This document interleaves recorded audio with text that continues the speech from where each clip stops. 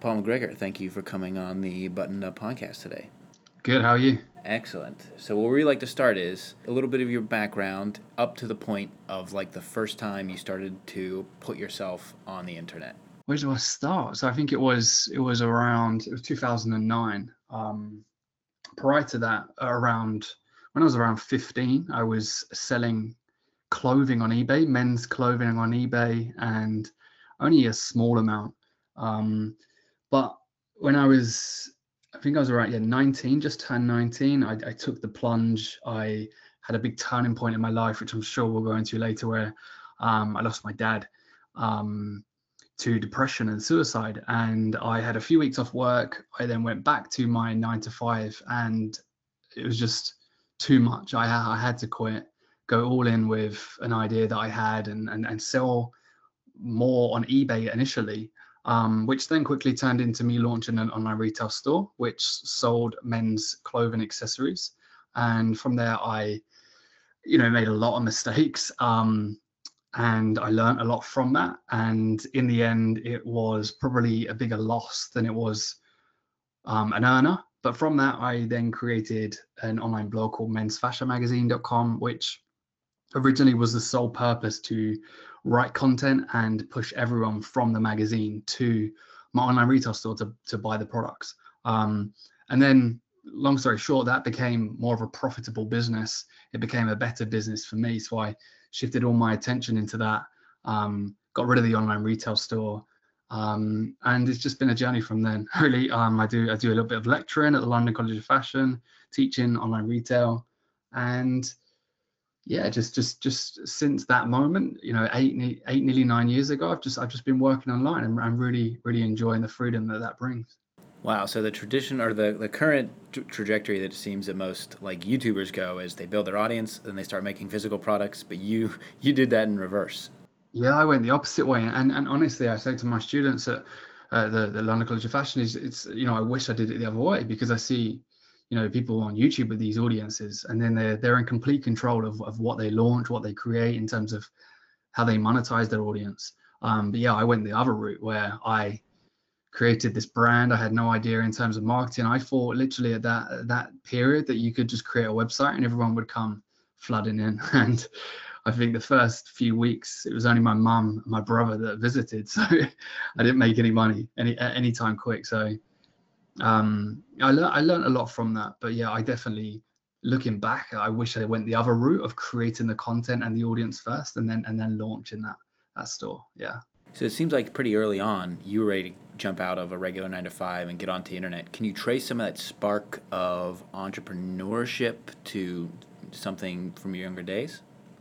Yeah, for sure. Like I was very into music when I was younger. So I believe it or not, I used to make rap music, and um, from probably 12 maybe, I used to mess around with my friends, and then as time went on, I had like a little recording studio in my bedroom, and I cringe now when I think about it. But about 15, I launched a CD, and it was backed by a local independent record label, nothing major, but I think it sold about 500 CDs, and I just loved that whole buzz of making money from I guess something that I've created. And then that naturally progressed into eBay. So I was selling clothing on eBay.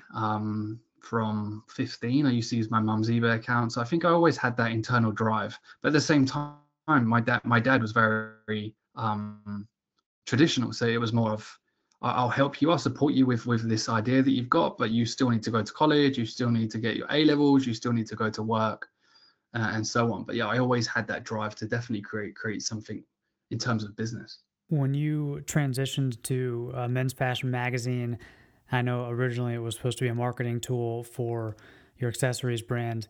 Was there a point where you were like, okay, this could actually be a business in and of itself? Like, did you add Google AdSense or start adding affiliate links, or like how did that transition work?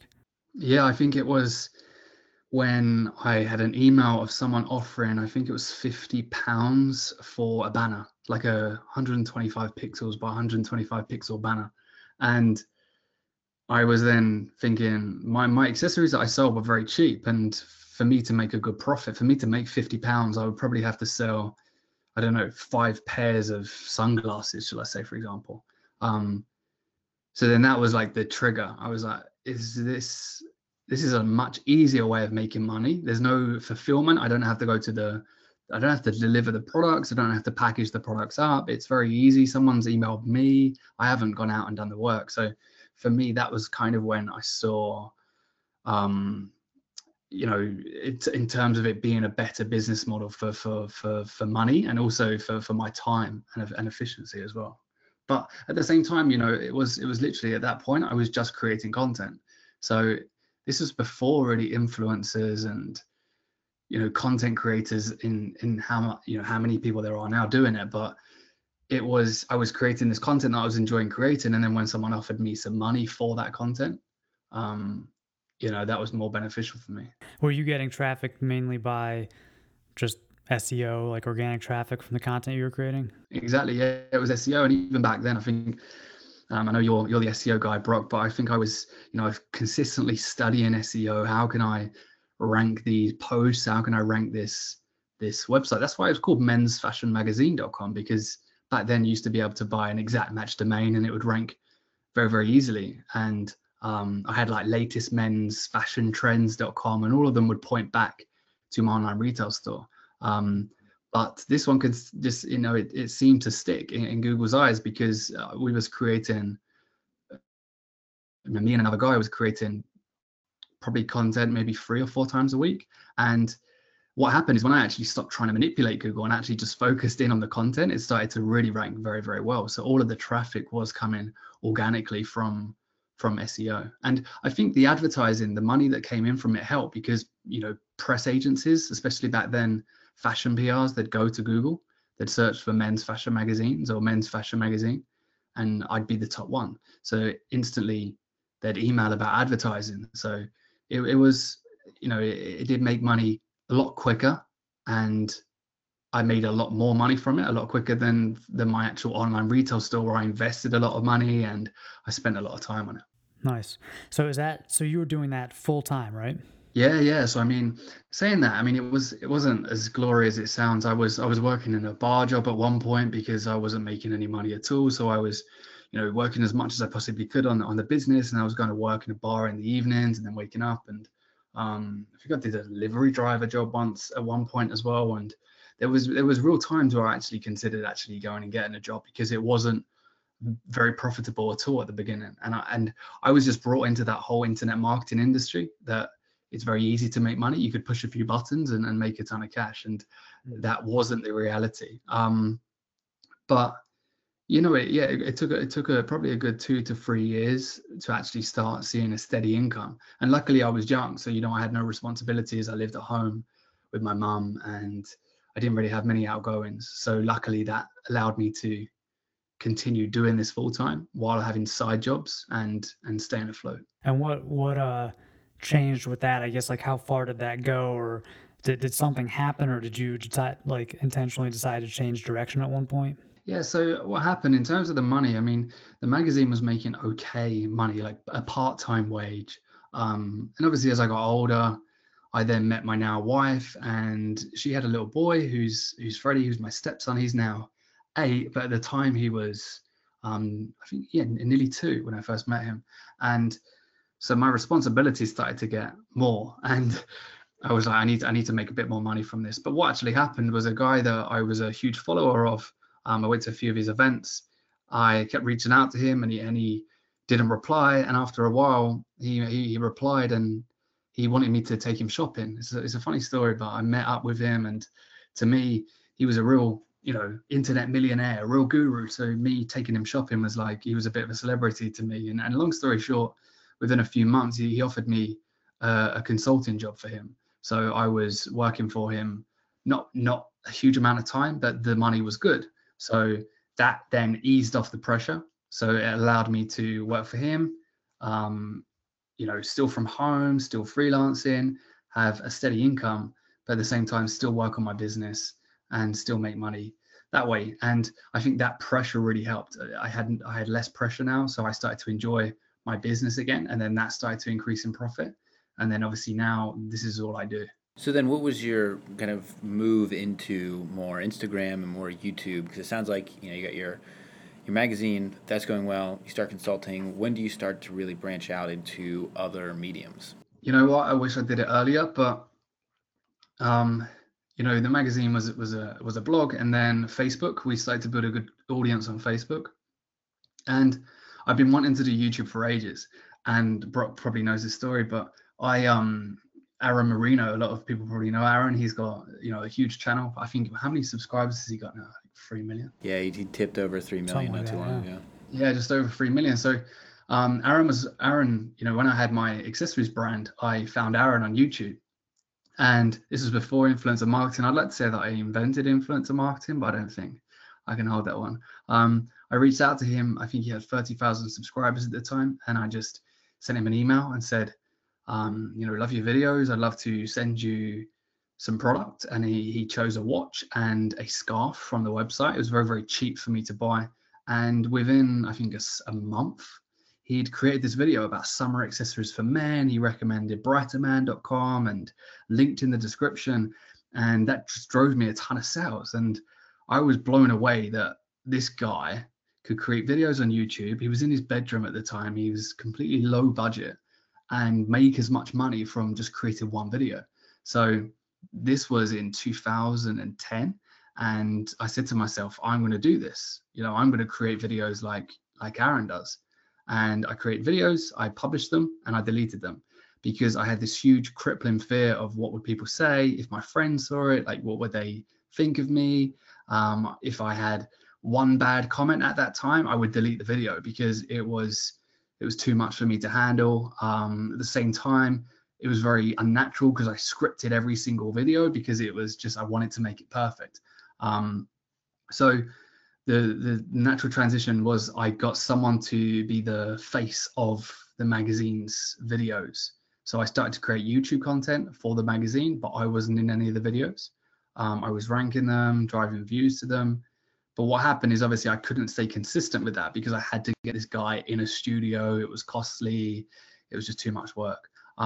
So personally, I started to create videos, I'd say seriously about 2 years ago. And the same with Instagram, probably about a year and a half, 2 years ago that I actually started to put my face out there. I think 6 years I hid behind the scenes, and then it's only probably been about 2 years. And even those 2 years have been very slow because there's still been a lot of fear. I've started to use my own face to create videos and just get as much content out there as I possibly can. So it was a very, very slow transition. And I really do, I look back and I just think if I did those videos when Aaron had 30,000 subscribers, before Antonio created any videos, before Jose created any videos, before I think Brock, I don't know, when was your first video, Brock? I kind of had a slow start too. I think my first one technically was like maybe early 2015 or so, but I ramped up slowly.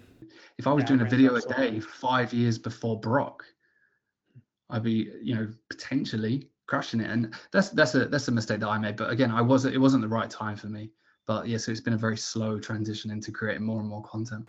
Yeah, I think the first time I heard from you was through Ben at Everyman Style. I was like, oh, Paul McGregor, and then that's when I started to follow some of your channels. So then, as you start to do those, when do you start to weave in more of your message around ultimately what led you to StyleCon and more of your current message? Yeah, so again, that's just been a slow process. So obviously, as I mentioned at the beginning of this, my dad took his own life, and it was completely out of the blue. He had everything on paper, and then all of a sudden he just had this breakdown. And from his initial breakdown, the first breakdown that he had, the day that he actually cried for one of the first times that I've ever seen in my life, he went to the doctors, got prescribed antidepressants, and 2 weeks, I think it was about 2 weeks later, he attempted to kill himself for the first time. Didn't succeed, and then was in and out of a mental health unit, started to get better with medication, and then 6 months after his initial breakdown, took his life. And I just buried all of that as most men would do. Like I didn't want to deal with that. I was kind of embarrassed. I was very hateful towards my dad. I didn't there's a lot of emotions that went on, but I just buried it. I worked harder. I bought loads of clothes. I just did everything I could to distract myself. And then I started to deal with it, and I got led into the path of self-improvement. I started to read more books, and I started to become more self-aware and understand why my dad did it. I forgave him, and literally just grew and grew and grew as a person. And there was one time, I think it was about 2 years ago, that I did this meditation at an event. And I don't really meditate that much, but at this time there was an event and there was a meditation, and I just had this huge urge and desire to share my dad's story. So this was obviously 6 years after it happened. And I wrote a piece for a charity, which then got put onto the Huffington Post, and it kind of went mini viral. And I had tons of emails from wives, sisters, men who have been in a similar situation, just saying how it touched them, how it helped them deal with, someone's death or their own emotions. And it was so fulfilling for me. But then I didn't do anything about it for like a year, because I still had a lot of fear around being completely open, honest, and sharing. So what I started to do is I was building my channel around style, around, lifestyle. And then I started to integrate maybe one video on depression. And then actually saying that, I then just went all in the self-improvement route for a while, but it wasn't getting a good enough traction. So I was chasing views. So then I went back to style, and then started to implement, self-improvement every now and then. But it was only recently that I just wasn't inspired to create the style content that I was creating. So I wanted to just share more honest videos. And I did like a kind of style video today, and someone was like, I thought you wasn't doing style videos anymore. But I still see a huge impact in terms of the way you dress. Like, it's still a huge tool that you can use to improve the way that you feel. And I still love, clothing. I still love style. And it's just that I'm going to create content that I want to create now, rather than creating content because I'm chasing views. So again, that's been a very slow progress. But I can honestly say that this past month, where I've just been doing more posts, more content around mental health and Instagram, I felt a lot more meaning behind what I do. I feel more motivated and more driven. However cheesy that sounds, it feels like I'm actually impacting people rather than just trying to do this for the money. I remember the first video you did where it was, I don't think this was before your transition to talking more about self-improvement, but you did a video about, I can't remember what the title was, but it was something like, this isn't me, like this isn't my style. And it was kind of about like how like dressing up a lot and like wearing suits all the time and like what you see on Instagram isn't really representative of your everyday style and aesthetic.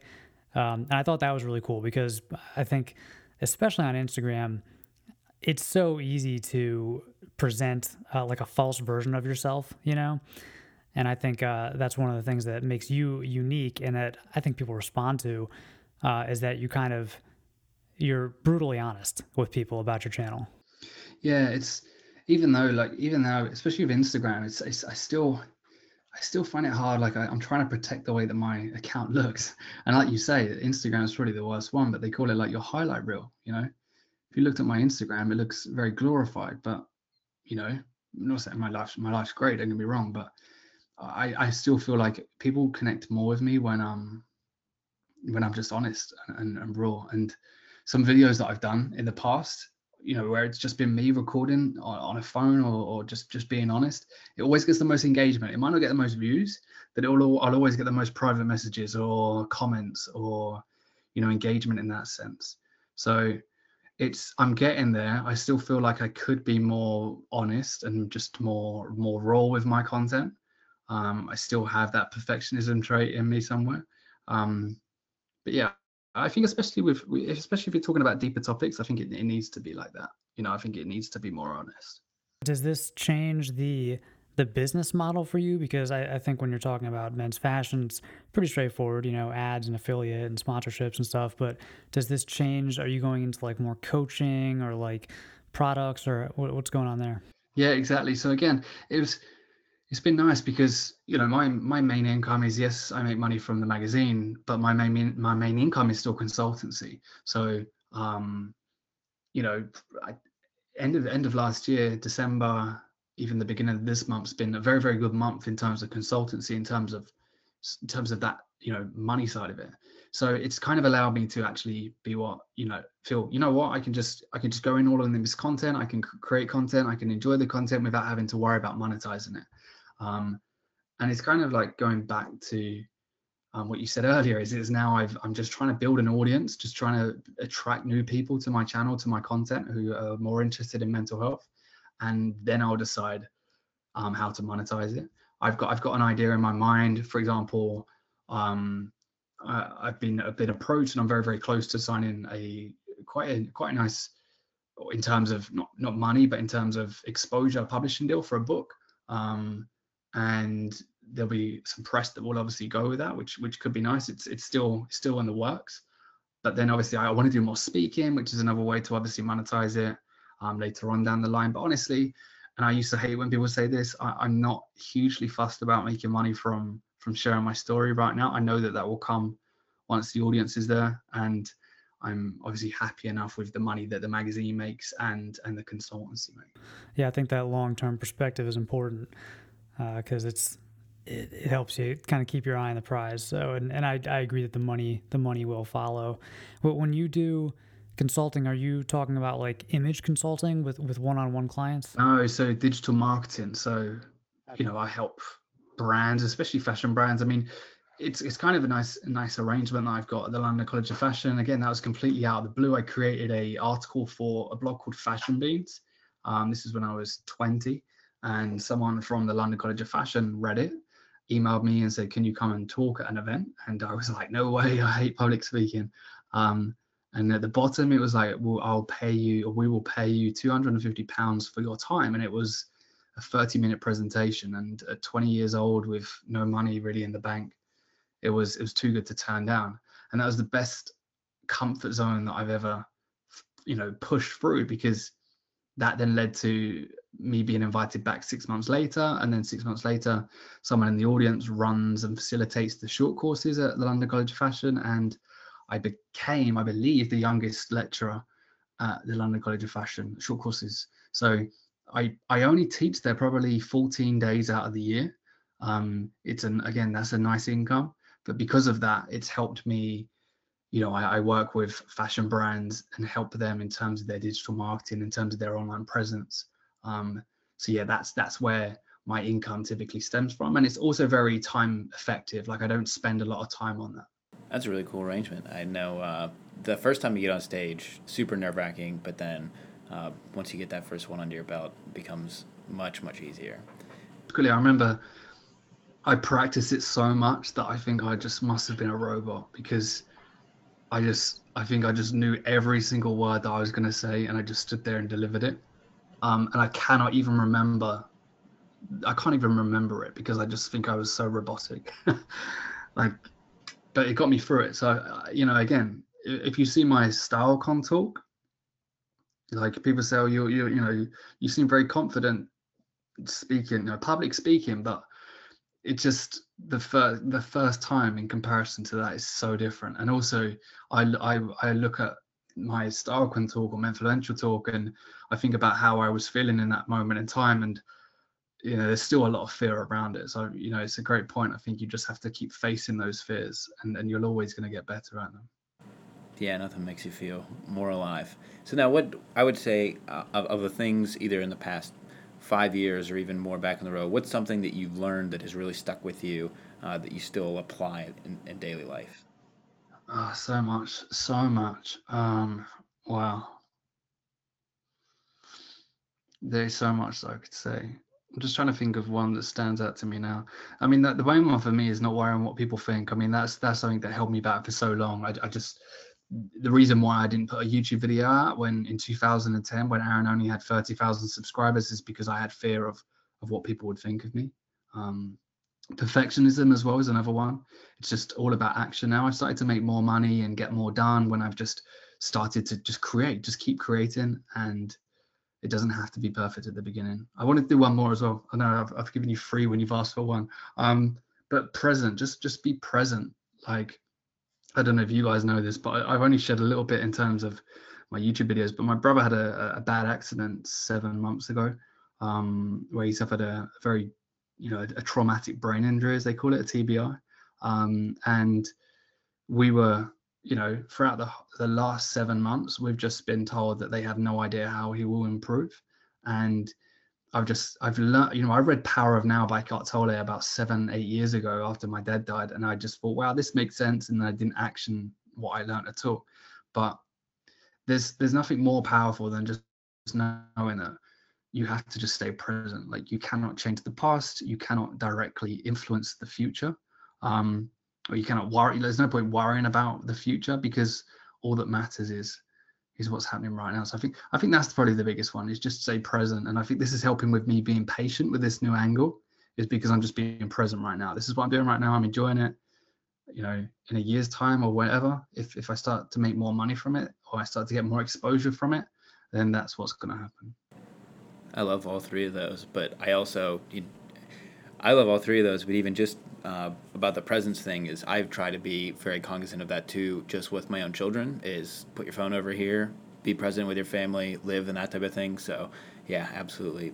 I love all three of those. It's so difficult though, right? Do you agree? Like, even, I've got kids, I find it still like so difficult that sometimes you just find yourself on your phone, and it's just, but I always say, and I did a video on it recently, a little while ago, it's for me, it's just, you have to remind yourself, it doesn't come naturally. Like, it's starting to come a little bit more natural now that I'm doing it more and more and more. But you just have to keep like reminding yourself, am I being present?